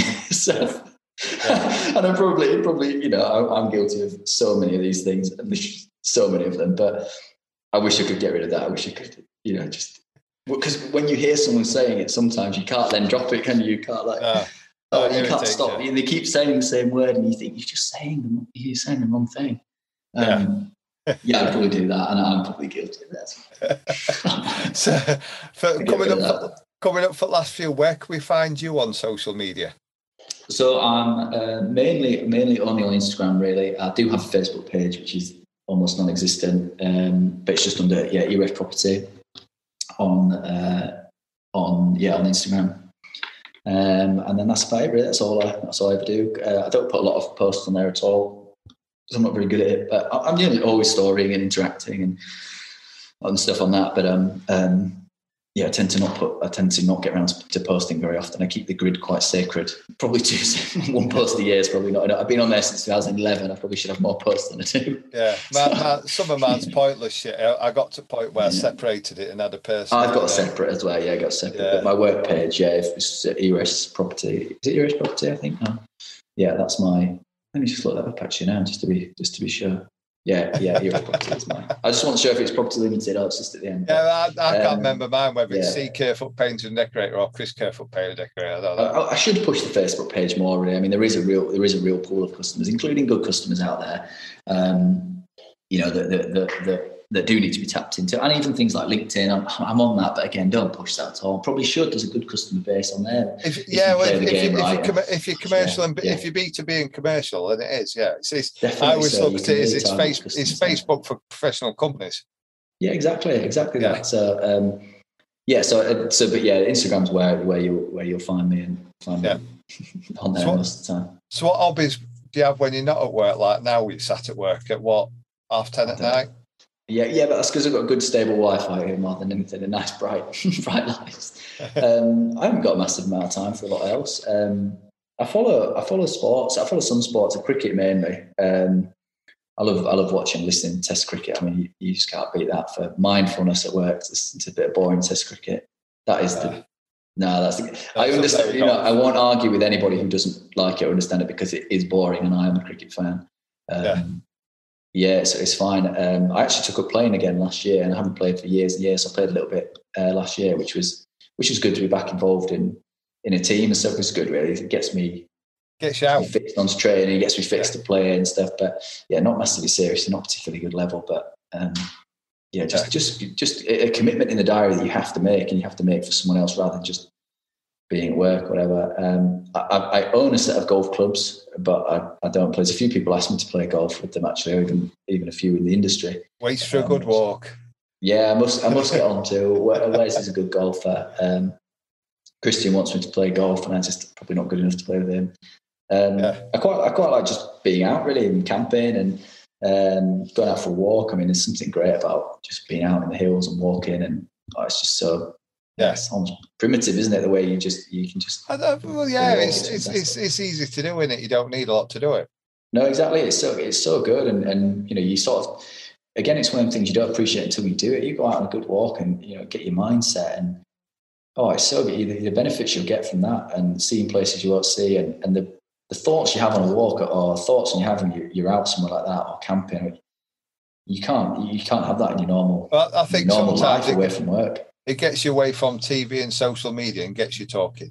Yeah, I don't watch a lot of TV at all. Really, I'm on social media a bit more than I should be, but don't really watch much TV. But yeah, no, just being out and about. I like old stuff, old cars. I've got an old Mini that I should be putting back on the road soon. I should have been putting back on for the last few years. But I like my van. I like keeping it clean. Things like that. Just all quite goofy things now you mention them, to be fair. It's got some new hobbies, but no, I just use that sort of stuff, really. Nothing too wild. I haven't got anything too wild at all. So going back to social media, your chance to upset a few people if you miss them out. Who are you digging on Instagram at the moment? Because Instagram's where it's at. Yeah, well, I actually want to avoid saying sort of all the usual people, really, because they're all great. We chatted about them. We know the people that have been shouted at a million times, and they're all great. What about some that are flying under the radar then? Well, yeah, I wanted people. I tell you what, I mentioned people whose work I've actually seen in real life as well, which is we know Instagram's not the place. Powell Decor. Yeah. Him, he's local to me. He's absolutely ace, really passionate. He's a bit of a madman, but he's really cool. He's a mate of mine who I could ring any time. And yeah, he's fantastic. Really, he's really good, actually. I've seen his work. He's very good. There's a guy called Zach. He's from Paint Space. We've worked together on, I think, 1 or 2 jobs. Again, he's a really good mate of mine. We're well overdue a catch up. We used to ring all the time and just chat. And he's good. Again, super, super passionate. And he's based in Nottingham. And he's actually off social media at the moment. Used to be on his Paint Space. Really good. As good as can be. Obviously, the main man himself, Wes. I've seen his work at his house. He's good. Yeah. He's as good as he's as good as he looks. He's as good as his work looks, not himself. Yeah. He's fantastic. You need to get him on here because he's, whatever his agent fee is, you need to pay it because he's fantastic. James Wildish, been mentioned on here. He's helped me out a lot. He really knows his stuff and a business sense as well. He's a good young guy pushing stuff. Bryony Christie that I mentioned, you need to get her on here as well. She's really good. She didn't post massive stuff, but there's loads of people I chat, loads of local guys. Craig mentioned, Nick, Rob, Steve, people who are quite local to me. Could mention loads. Holloway, obviously, he's been on, hasn't he? Or he's come out. Colour Coated, she's ace. Jay Heads, Christian, Martin, Jamie, Bird. Do I keep mentioning people? Kate, Harriet, Matt, anyone in LT. There's just so many people I could mention. It's just chat to so many people. It's a good community. It's a good, strong community. I chat to a lot, but I have about 3 in a close circle. I chat to a lot, and I'll chat to anyone that'll chat to me. But I have 3 that are really close, and there's a couple of them I trust with my life. A couple of them I trust with anything. They are really good close friends. I just like anybody who's positive, really, and anybody who doesn't try to put you down. There's not many, but you do find people, don't you, who've just always got a problem with what you're doing or what you've. I just don't have time for people like that. Who jealousy or negativity, or what. You do get people that just, you post something and they'd have an opinion about it and how you shouldn't be doing that. I just think. You haven't got a clue. You don't. Most people, you do. A lot of these. To be fair, a lot of these people have met, and a lot of people do see it, be it at the show or talk to outside. And there's quite a lot of a chance to catch up. And there's a lot of people as well that you only know in the social media environment, and yet still got an opinion on who you are and where you've come from. Well, that's it. I said it pre-record. A lot of people probably think I'm an arse. You know, I don't know what people. They do, Chris. I don't know what people's perception of me is. They probably think I'm an unapproachable arse. I don't know, but no, I think a lot of people really appreciate what you do here and what you. Yeah. You know, there's people listening. I mean, we could all judge somebody from afar and think, oh, they're a bit of an arse. Then you meet them and think, actually, they're a pretty decent person. There's a few. Exactly. There's a few I thought were a bit of an arse, and they're actually. I'm happy to call them close friends. You know, because at first I thought they're arses. There's probably some people I can think of like that as well. But you'll always be judged, won't you? And I just want to, I just chat to people who are positive, and everyone. There's so much, there's so much good work out, and there's so many good people doing so much good work that there's enough to be. It's such a community. It's not competition. People local to me, always welcome to come around here, chat to me, see my place, see myself. Like, there's definitely things I could improve off anyone that comes around here, and there's probably stuff that people could pick up. I show people how I would, I was showing Craig the other day. He's local to me. We've similar customer base, similar sort of company, and we're probably directly in competition, but neither of us see it like that. Like there's plenty of work around at the moment, though. There's so much. We'd help each other out, and I'll show him some of my processes, and he'll show me some of his, and it's like, we need more of that sort of stuff. Learn off each other and tweak it. Yeah, it might not work perfectly for you, but think, well, if I do that and everybody's got one little golden egg or one little thing that they probably do that no one else does. That it's a bit secret to them, but you share that. It's not going to lose customers, are you? Because you're helping someone else out. Or it always comes back around in much greater. You make much greater sort of rewards will come back to you. So we should arrange a meetup for everybody. Anybody that's local here, we should do it. I wouldn't mind doing it. It'd be brilliant. I wouldn't mind sorting something out national that's not the decorating show. Yeah, I mean, I've heard you say this before. I agree. You just go for the social, don't you, and the network. Yeah. It's not for the products or the brands. They're not interested in that. It's going there, having a few beers. But to me, it's not central enough. Well, they always say it's central. I don't know. What else can you get? I mean, it's pretty Sheffield. The Midlands. Sheffield. Nottingham. The people would say that's too north then, wouldn't they? I mean, Sheffield, Nottingham, they're on backbone at country, M1, middle of country. Yeah, true, what more can you ask for? Yeah, I guess I'd like to sort something out there, mass go-karting event, or just currying bloody drinks or something. I don't know. Yeah. Oh, you should do like a Bob one or something, We did one at the show about 6 years ago, and I think 45 of us turned up for a curry. That's good. We could organise something even, almost like a bit of a podcast related type thing, because, you've got the people who've been on, and you've probably got quite a loyal fan base that listen to this. You probably don't realise that, Chris, that people actually really look forward to these now. And really appreciate the work you're doing, definitely. I've never been one for compliments. I'd like to think I'm not big-headed, but I sit in this office, it's 8 foot square, and like I was telling you, because I'm busy at the moment, the podcast that come out today, which was Dan Greaves, I edited it last night. That's the pressure and the time I'm under at the moment. Yeah. And I'm sat in an 8 foot square office talking to myself, thinking, I sound mad. My neighbours can probably hear me think, what is he doing? I know. Yeah. Well, no, definitely people appreciate what you're doing, and people need to tell you that more, but it is. I don't want them to tell it me more. All I want is more people on. They don't have to tell me I'm great. I don't want them to kiss me arse, blow smoke up my hoop. That's not what we're here for. I just want more people to come on and share the stories. Yeah, well, I guess that's what it's about, isn't it? I mean, people need to. Yeah, people need to know. It's easy to chat to you, and it's easy to come on and have a little. Yeah, well, I think people are nervous, and then when they come on, I always said to them, "How easy? Was it okay?" And they're like, "Yeah." And I think people think it's harder than what it is, and once they get going, they don't realise how easy it is. Yeah, no, I agree, definitely. So. Yeah. So, well, it's been great to finally get you on. Well, thanks so much. I persuaded you. That's it. Don't be saying nice things in the intro about how we've waited to get him on. You've scraped the barrel. Here's this northern bloke that thinks he's a cut above because he's moved down south. No, at all. Far from that. He's from Bradford. Yeah, exactly. Can't say the Bradford, Chris. Can they? It's Bradford. Yeah, don't forget where I've come from, Chris. Do you own a Bradford Bulls top then? No, but I have been up to Odsal Top actually. They all seem to be proud of wearing them wherever they go, don't they? Oh yeah, I needed that, or a City shirt or something. Yeah, I should get that. Hang it on the wall here somewhere. Yeah, I've got the Yorkshire flag somewhere, not here, somewhere. Have you, even I don't own one of them. Oh yeah, well, you need to. You need to represent your area. You're out of area as well, so not as far, but you're a bit out of area. I'm east. East. All I've done is move. I've moved from south to Derbyshire to East Yorkshire. That's a bit. It's across the border, I suppose. So. I've got my passport. I'm all right. No, thanks for having me, Chris. No, thanks for doing this, and thanks for keeping it going. It's fantastic. Yeah. Cheers, Ed. You're a star.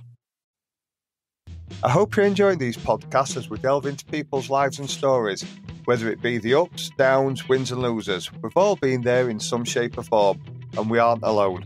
I'd really appreciate it if you're enjoying these, if you could show your support by subscribing, sharing, and maybe even leaving us a cheeky review on iTunes.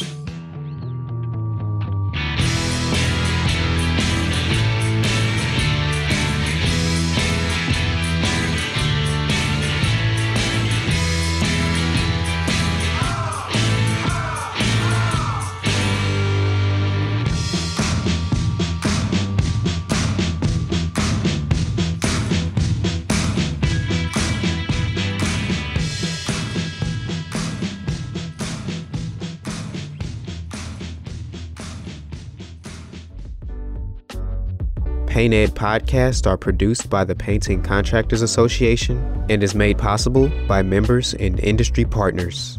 To find out more about upcoming education opportunities or for more information about joining PCA, visit pcapainted.org.